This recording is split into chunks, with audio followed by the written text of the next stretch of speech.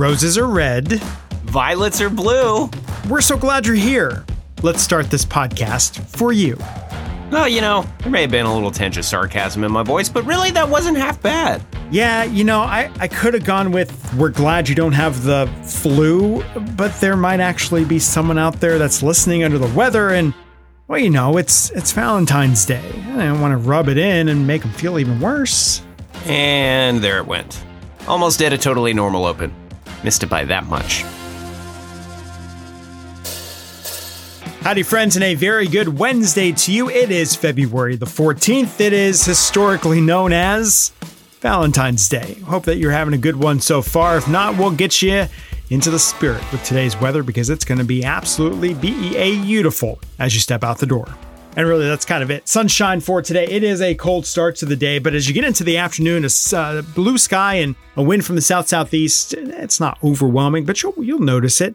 That's going to warm us to the mid and upper 60s here today, which is pretty darn close to what is expected to be average. A little cloud cover will be coming in. That's really the only hitch in the giddy up is if your plans for Valentine's evening was a date to go stargazing, well, the curtains are going to get pulled back over us right about sunset. So a good looking sunset for the drive to dates and plans for this evening. But outside of that, it's a pretty cloudy evening ahead.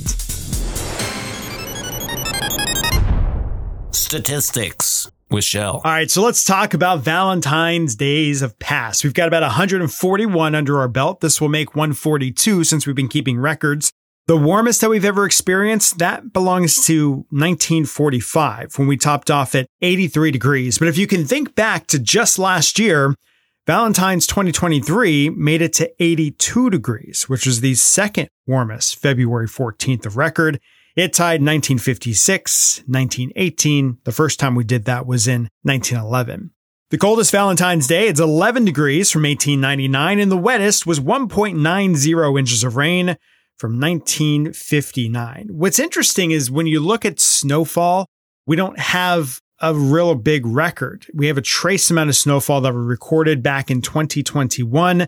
When we dropped down to 17 degrees that morning and only made it to 31. You remember that. That was the beginning of the big February historic freeze that we had that year. But what is more interesting is that the city of Houston, 129 years ago, back in 1895, when we only had a daytime high of 31, which is the coldest daytime high we've ever recorded alongside 2021. But Houston had 20 inches of snow that fell between the 14th and the 15th of February that year. College Station had that high temperature of 31, a low temperature of 21, which is the fourth coldest low we've ever experienced on this day. But the thing that is missing from our records, unfortunately, is rainfall, snowfall, or snow depth. So we can't technically say with certainty that there was snow on the ground here in the Brazos Valley and it didn't just happen to happen down to our south. Either way, though, let's use our imagination. There's more details, a lot more details about Valentine's Day over the last 140 some odd years. It's up at kbtx.com. It's also in your KBTX Pinpoint weather app. And to think, Shell's been here for about 120 of them. Looking good, big guy. All right, now we move on to Thursday. Temperatures will jump back into the 70s. We'll bring partly to mostly cloudy skies back, and we will feel very spring-like. Put a bookmark on Thursday because that is what a lot of next week is going to feel like. But in between there, we have got ourselves a doozy of a cold front. Not so much in the rain and storm chance department like what we saw with the last one that rolled through, but because of the cold that it is going to bring us, especially Saturday and Saturday night. And unfortunately, I do think that it will bring us at least a little bit of inconvenient rain for our Friday. As the latest from the Storm Prediction Center, it is one of the quieter ones that we've seen over the past several weeks, which is not all that crazy for February. But in that Storm Prediction Center outlook, day 1, 2, and 3 is almost completely void of any severe risk. In fact, all they've got is a small area in the Arklatex outline for thunderstorms on Friday. Not included in that is the Brazos Valley. So what does that mean? That this system that is rolling through is a lot more Arctic air heavy and a lot less in the instability, upper level energy, thermodynamically charged, severe thunderstorm potential heavy. So the sneaky part about that is that it looks less and less likely that we're going to see a ton of measurable rain, but we might see just enough to add a little bit of insult to injury once that colder air starts to spill in on Friday night. So if you got some Friday evening plans, such as Aggie baseball, there's a chance you get drizzled or rained on a little bit for a good portion of that.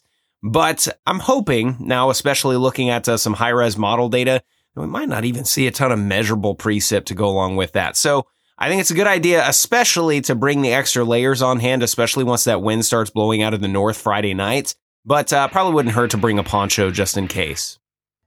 Then we step into Saturday, and things are looking blustery from there. Saturday itself, we're going to try to clear out the cloud cover, but we'll start with feels like temperatures in the low 30s, upper 20s, and we'll try to get some sunshine again by the end of the afternoon, but we'll likely only see highs in the low to mid 50s. And again, it's going to be gusty. But it does look like wind calms down pretty quickly. Skies continue to clear Saturday night into Sunday.